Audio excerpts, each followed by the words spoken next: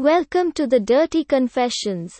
Someone confessed that, I cut off my brother from my life and I feel the most peace in my life.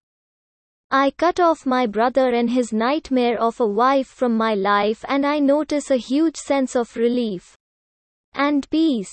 A user on here made me realize how toxic he was with his expectations of me and some of the things he made me do. Over the span of the relationship with his now wife, he used me as a buffer. Is that the right word? Of sorts. He let his wife walk over my sibling and I without saying anything. When we stand up for ourselves, we be the ones in the wrong. When my maternal aunt passed in 2018, she left me her farm that is close to the reservation. I was the sole receiver as I have farm experience and my aunt trusted me with it. I'll be moving in after I graduate college in a couple years.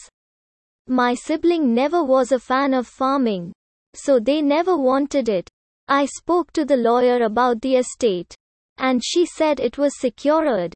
However, when my brother's sister caught wind of it when I was speaking to my brother about it this year, she went ballistic. She wanted me to give her and my brother the farm as it'll be good for their kids.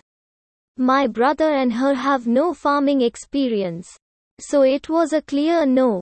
When they got into any huge, heated argument, my brother would tell me to calm it down. I realize I have no obligation to get involved in their relationship. There were other red flags over the years, but it took a couple of people to make me realize it. I used to feel so drained by responding to his messages and calls. Now I feel like I can breathe.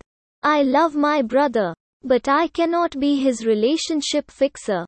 Nor can I tolerate the constant negativity that he brought into my life. I tried setting boundaries, but he never respected them. Now I look forward to moving into the farm and reconnecting with my old friends on the reservation. Follow and subscribe for more.